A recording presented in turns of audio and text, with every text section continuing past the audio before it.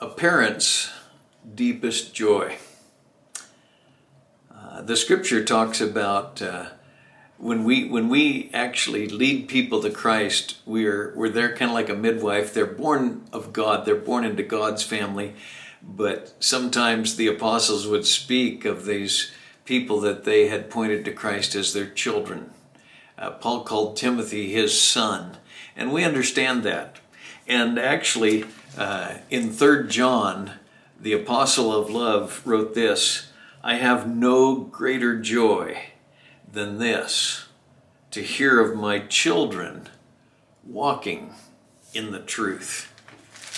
You know, when you lead someone to Christ, it is a joyous thing to see them then walking day by day in the truth. And I think the analogy holds true for all parenting. We who are parents, what's the deepest longing of our heart? Well, if you know Christ, you want your children to know Him.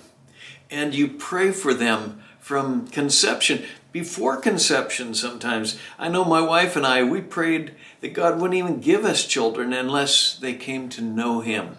And we've had the joy of seeing them not only born, but reborn and come to know Christ. And I speak to you today who are parents.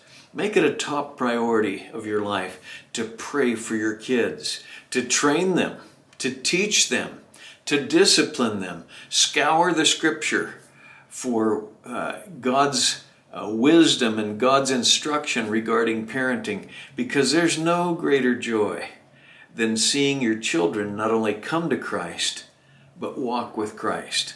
And I can say that this verse resonates with my heart. I have no greater joy than this, than to hear of my children walking in the truth. If you don't have kids, ask God to give you the privilege of pointing others to Christ, and you'll know that same joy.